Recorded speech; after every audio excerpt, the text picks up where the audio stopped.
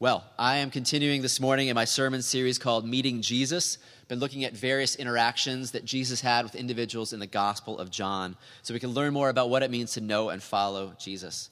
And this morning we're going to be in John chapter 11, verses 1 through 45. This is the account of Jesus at the tomb of his friend Lazarus interacting with Mary and Martha, the sisters of Lazarus. And so it's a long passage, but I'm going to put it up here on the screen so you can follow along if you do not have a Bible with you. Now a man named Lazarus was sick. He was from Bethany, the village of Mary and her sister Martha. This Mary, whose brother Lazarus now lay sick, was the same one who poured perfume on the Lord and wiped his feet with her hair. So the sisters sent word to Jesus, "Lord, the one you love is sick."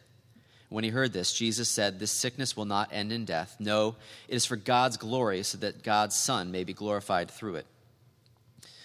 Jesus loved Martha and her sister and Lazarus. Yet when he heard that Lazarus was sick, he stayed where he was 2 more days. And then he said to his disciples, "Let us go back to Judea." "But Rabbi," they said, "a short while ago the Jews tried to stone you, and yet you are going back there?" Jesus answered, Are there not 12 hours of daylight? A man who walks by day will not stumble, for he sees by this world's light. It is when he walks by night that he stumbles, for he has no light. After he had said this, he went on to tell them, "Our friend Lazarus has fallen asleep, but I am going there to wake him up." His disciples replied, "Lord, if he sleeps, he'll get better." Jesus had been speaking of his death, but his disciples thought he meant natural sleep. So then he told them plainly, "Lazarus is dead, and for your sake I am glad I was not there, so that you may believe, but let us go to him." Then Thomas, called Didymus, said to the rest of the disciples, "Let us also go, that we may die with him." On his arrival, Jesus found that Lazarus had already been in the tomb for 4 days. Bethany was less than 2 miles from Jerusalem, and many Jews had come to Martha and Mary to comfort them in the loss of their brother. When Martha heard that Jesus was coming, she went out to meet him, but Mary stayed at home. "Lord," Martha said to Jesus, "if you had been here, my brother would not have died. But I know that even now God will give you whatever you ask." Jesus said to her, "Your brother will rise again." Martha answered, "I know he will rise again in the resurrection at the last day." Jesus said to her, "I am the resurrection and the life. He who believes in me will live, even though he dies. And whoever lives and believes in me will never die. Do you believe this?" "Yes, Lord," she told him, "I believe that you are the Christ, the Son of God who was to come into the world." And after she had said this, she went back and called her sister Mary aside. "The teacher is here," she said, "and is asking for you." When Mary heard this, she got up quickly and went to him. Now Jesus had not yet entered the village, but was still at the place where Martha had met him. When the Jews who had been with Mary in the house, comforting her, noticed how quickly she got up and went out, they followed her, supposing she was going to the tomb to mourn there. When Mary reached the place where Jesus was and saw him, she fell at his feet and said, "Lord, if you had been here, my brother would not have died." When Jesus saw her weeping, and the Jews who had come along with her also weeping, he was deeply moved in spirit and troubled. "Where have you laid him?" he asked. "Come and see, Lord," they replied. Jesus wept. Then the Jews said, "See how he loved him." But some of them said, "Could not he who opened the eyes of the blind man have kept this man from dying?" Jesus, once more deeply moved, came to the tomb. It was a cave with a stone laid across the entrance. "Take away the stone," he said. "But Lord," said Martha, the sister of the dead man, "by this time there's a bad odor, for he has been in there 4 days." Then Jesus said, "Did I not tell you that if you believed, you would see the glory of God?" So they took away the stone. Then Jesus looked up and said, "Father, I thank you that you have heard me. I knew that you have always heard me, but I said this for the benefit of the people standing here, that they may believe that you sent me." When he had said this, Jesus called in a loud voice, "Lazarus, come out." The dead man came out, his hands and feet wrapped with strips of linen and a cloth around his face. Jesus said to them, "Take off the grave clothes and let him go." Therefore many of the Jews who had come to visit Mary and had seen what Jesus did put their faith in him. This is God's word. Let me pray before we continue. Lord, thank you for your word. Open our ears, open our hearts to hear and to understand what this means. May you be glorified in this place, we pray. In Jesus' name, amen. So it's a long passage, but I think it may feel relevant to some of you. When you look at the question that both Mary and Martha ask of Jesus, they ask the same question. "Lord, if you had been here," it's not a question actually, "Lord, if you had been here, my brother would not have died." Lord, if you had been here, my brother would not have died. They recognized that Jesus had the power to save their brother from death, but for some reason, he did not intervene and he let him die. losing a loved one is about as hard as it gets for most people in this world. There are many things that are painful to go through, but certainly losing a loved one, especially if it's a tragedy like this one, is particularly difficult. Many people I know have traced their falling away from faith to the death of a loved one that seemed to them particularly unjust, unfair. They don't understand how any good and loving God could allow something like that to happen. And they conclude that no loving God could ever allow such a tragedy to happen. And my hope is that as we look at this passage, we can gain hopefully some understanding, some insight, some faith to help us to go through times of trial like this, that we might have a deeper faith in our great and compassionate God. So Jesus hears that his friend Lazarus is sick. And then for some strange reason it says he stays where he is for 2 more days. And by the time he arrives, Lazarus has died. And both sisters come and they say, Lord, if you had been here, my brother would not have died. And even the other townspeople who were there seem to echo that sentiment. They say, but some of them said, could not he who opened the eyes of the blind man have kept this man from dying? They recognize that Jesus has some sort of power from God, but for some reason he did not intervene, and he allowed this man to die. So where is Jesus in their pain? Where is God when we lose a loved one? How can a God allow these sort of things to happen? And there's 2 things in particular we see when we look at Jesus' response to Mary and Martha about where God is when we lose a loved one. Look back at his response to Mary first in verses 32 to 35. When Mary reached the place where Jesus was and saw him, she fell at his feet and said, Lord, if you had been here, my brother would not have died. When Jesus saw her weeping, and the Jews who had come along with her also weeping, he was deeply moved in spirit and troubled. Where have you laid him? He asked. Come and see, Lord, they replied. Jesus wept. So before he even goes to the tomb, he sees Mary weeping and the friends and family weeping. And it says Jesus was deeply moved in spirit and troubled, and he wept. And that weeping is not just a boo-hoo kind of crying. If you look in the original Greek, it's this kind of like bellowing, angry crying. It's an angry sort of weeping, not just a, boo-hoo. Why is he crying? Especially because he knows that he has power over the situation. He knows he's about to raise Lazarus from the dead, but still he weeps. Why is he weeping? I think he's crying over the grief of death and seeing how it affects the people that he loves. Because he knows that it was not meant to be this way from the beginning, right? When God created this world, death was not a part of it. It was not meant to be this way from the beginning. It's a result of the fall, of our brokenness, our rebellion against God. That this pain, this suffering that comes from losing loved ones was not part of God's original plan. And it causes him to weep as he watches the men and women he loves so much weeping at the tomb of Lazarus.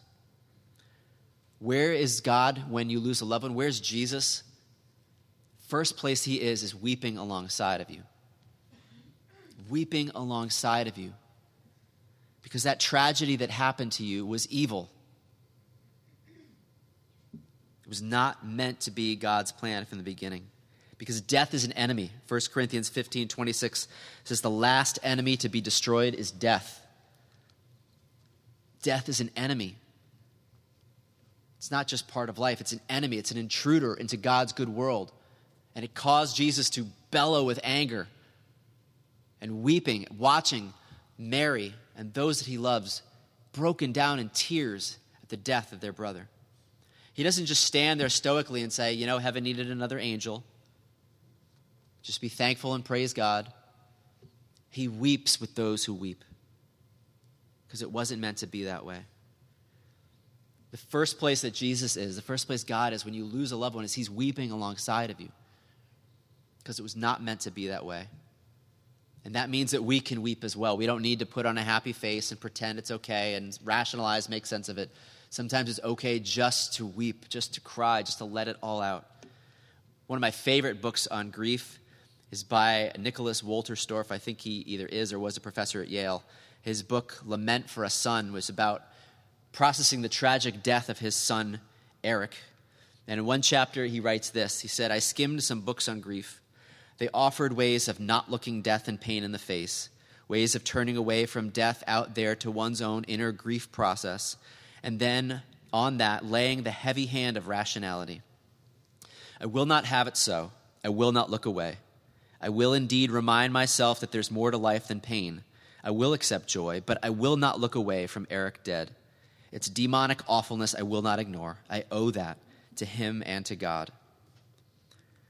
And in another place in the book he says this, I lament all that might have been and now will never be. I mean, that's part of the grieving process. That is part of dealing with the intruder that is death, is recognizing that it has cut short a life, all the things that will never be because of that. C.S. Lewis wrote a book when he was 42 years old called The Problem of Pain, and it's a book that we quote often in sermons, especially this line where he says, God whispers to us in our pleasures, speaks to us in our conscience, but shouts in our pain. It is his megaphone to rouse a deaf world. This book is just a great classic on pain and suffering and how God often allows pain to happen to wake us up to our need for him. But then 20 years after he wrote this book, his wife died. And he wrote another book called A Grief Observed. And it's a lot less neat and formulaic if you ever read the two books. The book he wrote when he was 42, it's just a philosophical masterpiece. But then when he's 62, it's just his writings trying to make sense of the death of the woman he loved so much.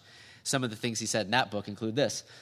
Not that I am, I think, in much danger of ceasing to believe in God. The real danger is of coming to believe such dreadful things about him. The conclusion I dread is not so there's no God after all, but so this is what God's really like. Deceive yourself no longer. And then he said, what do people mean when they say I'm not afraid of God because I know he's good? Have they never even been to a dentist? There's many more quotes from that book, but I love the contrast of a man who kind of can lay it out philosophically about making sense of death and pain, and then he goes through the loss of his wife, and all the philosophy in the world can't keep him from the grief and from the pain, from struggling to make sense of God and understand how God could allow this to happen. And so again, the whole Bible, including John 11, encourages us, just let it out. It is okay to grieve. It is okay to mourn and wail and cry and not make sense of it, but to just cry out to God. Bernard of Clairvaux put it this way, oh my God, deep calls unto deep. The deep of my profound misery calls to the deep of your infinite mercy. It's a beautiful line. Jesus knew that he was about to raise Lazarus from the dead, and yet he didn't just put on a stoic face and encourage everyone else to do the same, but he entered into the grief of his friends and wept along with them with a bellowing kind of anger because this is not the way it was meant to be. And he wept along with his friends at a life cut short. And he calls us to do the same. I want to encourage you. Sometimes you just don't know what to say when a loved one loses someone they love. You don't need to try to make sense of it, explain it away, anything like that. You just need to weep with those who weep, as it says in Romans 12:15. Rejoice with those who rejoice, mourn with those who mourn. Sometimes you just need to weep with those who weep. You don't need to try to make sense of it. Joe Bailey, who wrote a book about the death of his 3 sons, in a book called The View from a Hearse, he said this, I was sitting torn by grief. Someone came and talked to me of God's dealings, of why it happened, of hope beyond the grave. He talked constantly. He said things I knew were true. I wished he would go away. And finally he did. Another came and sat beside me. He didn't talk. He didn't ask leading questions. He just sat beside me for an hour or more. He listened when I said something. He answered briefly. He prayed simply, and he left. I hated to see him go. Where is God when you're hurting? Where is God when you've lost someone? Where is Jesus in the midst of that? The first place he is weeping alongside of you. And he gives you permission to just weep and not try to make sense of it all. And he calls us to weep with those who weep. But that's not the only place that Jesus is. If that were the only place God is, great. It's comforting to know that God weeps along with us, that it wasn't meant to be that way, but we still need hope beyond that. Look at his response now to Martha. Lord, Martha said to Jesus, if you had been here, my brother would not have died. But I know that even now God will give you whatever you ask. Jesus said to her, your brother will rise again. Martha answered, I know he will rise again in the resurrection in the last day. Jesus said to her, I am the resurrection and the life. He who believes in me will live even though he dies. and whoever lives and believes in me will never die. Do you believe this?" Again, if Jesus was just weeping along with us, if we knew God was weeping along, that might bring some comfort, but it doesn't solve the problem of death, does it? It doesn't solve the fact that the person we loved is gone. But the second place that God is, that Jesus is, it says, "I am the resurrection and the life." He's overcoming death. And just to prove that he has power over death, he goes on to raise Lazarus from the dead in front of their eyes. Death, even though it's an enemy, has become a defeated enemy, so that those who die, it's like falling asleep and waking up in the arms of God. As Paul wrote in 1 Corinthians 15, 54 to 57, "When the perishable has been clothed with the imperishable, and the mortal with immortality, then the saying that is written will come true, death has been swallowed up in victory. Where, O death, is your victory? Where, O death, is your sting? The sting of death is sin, and the power of sin is the law. But thanks be to God, he gives us victory through our Lord Jesus Christ." Amen? Where, O death, is your sting? It's lost its sting, it's lost its victory. Because Jesus is the resurrection and the life and has overcome the grave. And so Paul can say in 1 Thessalonians 4:13, "Brothers, we do not want you to be ignorant about those who fall asleep, or to grieve like the rest of men who have no hope." He says, yes, we grieve. It is right to grieve, to wail, to mourn, but we don't grieve like those who have no hope. Because Jesus is the resurrection and the life. He's conquered sin and death. And those who die, it's like falling asleep and waking up in the arms of God. I mean, think about when you go to a funeral, especially when it's someone who's died young. How many of you find yourself at peace with that being the end? Don't you rage against that? Don't you say, this is so wrong? It should not be this way. There's something in us that knows that it's wrong, that knows that death is not meant to be the part of life. That death should not be the end. That there should be life beyond the grave. There should be a reunion. That death should not have the final word. That longing in your heart is not an accident. In Ecclesiastes, it says that God has placed eternity in our hearts. There is a longing in our hearts for eternity, for reunion. That death would not be the end. That there be life beyond the grave. And that is the truth of how it is, because Jesus is the resurrection and the life. And all who believe in him will live even though they die. And I think there's also a hope at death, not just that death would not be the end, but also there'd be meaning and purpose in tragedy, that it wouldn't just be meaningless. I mean, that's one of the tragedies of atheism. In a world without God, there's ultimately no meaning. You can try to create whatever meaning you want, but objectively, there's just no meaning. There's just no purpose. There's just death, and then in the end, you'll be forgotten. And then eventually the world will be destroyed, and this will all be for nothing. But death is not meaningless in Christ. In the case of Lazarus, it said, when he heard this, Jesus said, "This sickness will not end in death. No, it is for God's glory, so that God's Son may be glorified through it." There's going to be a purpose and a meaning in this death. Because of Jesus as the resurrection and the life, we know that he's always working everything together for good for those who love him. Even death, even in death, he can take evil, tragedy, and bring good out of it. How does he do that? Look at the rest of this passage from John 11, 46 to 53. After he raises Lazarus from the dead, this is what happens. Some of them went to the Pharisees and told them what Jesus had done. The Pharisees were, of course, the religious leaders. They were not fans of Jesus. Then the chief priests and the Pharisees called a meeting of the Sanhedrin. "What are we accomplishing?" they asked. "Here is this man performing many miraculous signs. If we let him go on like this, everyone will believe in him, and then the Romans will come and take away both our place and our nation." And then one of them, named Caiaphas, who was the high priest that year, spoke up. "You know nothing at all. You do not realize that it is better for you that one man die for the people than that the whole nation perish." He did not say this on his own, but as high priest that year, he prophesied that Jesus would die for the Jewish nation, and not only for that nation, but also for the scattered children of God, to bring them together and make them one. So from that day on, they plotted to take his life. This Caiaphas, this religious leader, unwittingly prophesies that Jesus, he says, it's better for one man to die for the nation. Just let it happen. Not realizing that what he's prophesying there is that, yes, Jesus is going to die, and he's going to rise again to conquer sin and death, so that death will not be the end for all who believe in him. So where is God when it hurts? Where is God when tragedy strikes, when you lose a loved one? The first place he is weeping alongside of you. Jesus wept. Even though he knew that there was not going to be the end for Lazarus, he wept because he knew that it was not meant to be this way. That death is an intruder. It's evil. It's an enemy. And God weeps alongside you. But secondly, he's not just weeping alongside you. He was on the cross, dying in your place, and now he's resurrected, ascended to the right hand of God in heaven, overcoming sin and death, so that all who believe in him will not die but have eternal life. And so I want to encourage you this morning to trust. Even when you don't understand, even when you're bellowing in anger, even when you're shaking your fist at God and not knowing why he would allow such tragedy to happen, I'm encouraging you to trust.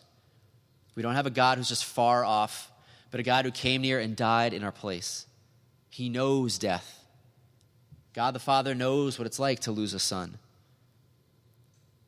He's overcome death and the grave. Again, go back to the beginning of the story. Remember what he says to the disciples? Lazarus is dead, and for your sake I'm glad I was not there so that you may believe. But let us go to him. He says, I want you to believe. In other words, there's greater depths of faith that you don't have right now, that are only going to happen if I allow him to die and then raise him from the dead. You already know that I can heal. You already know I'm powerful. But now I'm going to show you that I have power over even death itself, so you do not have to be afraid anymore of the grave. He says, that's why I'm staying back for 2 days and I'm going to let him die, so that you might have a greater depth of faith. Is it possible that somehow in God's timing, in his seeming absence, that somehow is it possible that he wants to teach you something more meaningful, something that you don't already know, that he wants to somehow deepen your faith in a way that you would not have if he just answered all your prayers? Is it possible that this God who is greater than our comprehension could have a plan greater than our comprehension as well? That he can even take death, that enemy, that tragedy, and bring something good out of it. Remember Isaiah 55, 8-9. My thoughts are not your thoughts, neither are my ways your ways. As the heavens are higher than the earth, so are my ways higher than your ways, and my thoughts than your thoughts. Elizabeth Elliot, who lost 2 husbands in her life and many other tragedies, she put it this way: God is God. If he is God, he is worthy of my worship and my service. I will find rest nowhere but in his will, and that will is infinitely, immeasurably, unspeakably beyond my largest notions of what he is up to.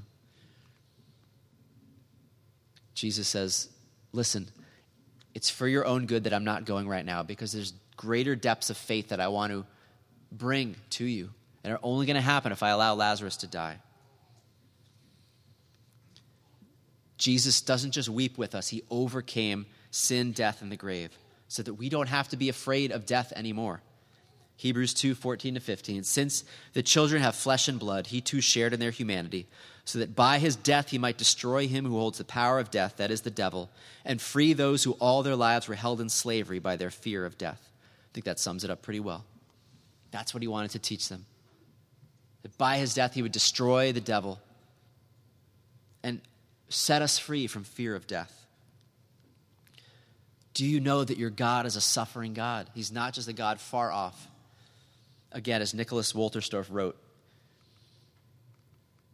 I didn't put it up there, I guess. He said, "Put your hand into my wounds," said the risen Jesus to Thomas, "and you will know who I am." The wounds of Christ are his identity. They tell us who he is. He did not lose them. They went down into the grave with him, and they came up with him. Visible, tangible, palpable. Rising did not remove them. He who broke the bonds of death kept his wounds. In my living, my son's dying will not be the last word. But as I rise up, I bear the wounds of his death. My rising does not remove them. They mark me. If you want to know who I am, put your hand in. Our God is a suffering God. He kept his wounds. Even after he rose again, he kept his wounds, the reminder of his death for us. And so let me end again with these words from 1 Thessalonians 4, 13-14. Brothers, we do not want you to be ignorant about those who fall asleep, or to grieve like the rest of men who have no hope. We believe that Jesus died and rose again, And so we believe that God will bring with Jesus those who have fallen asleep in him. Amen.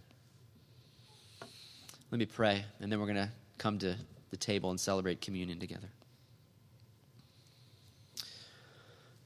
Jesus, we thank you that you weep alongside us when we undergo such tragedies, when we lose loved ones. And we thank you that you have overcome the grave, that you died in our place, that you are familiar with suffering and unjust death, but that you overcame the grave. God, I pray that every person here, every person that hears this message would put their hope, their faith in you, because you are the answer to death, to life beyond the grave. All who live and believe in you will never die. We thank you for that promise. In Jesus' name we pray. Amen.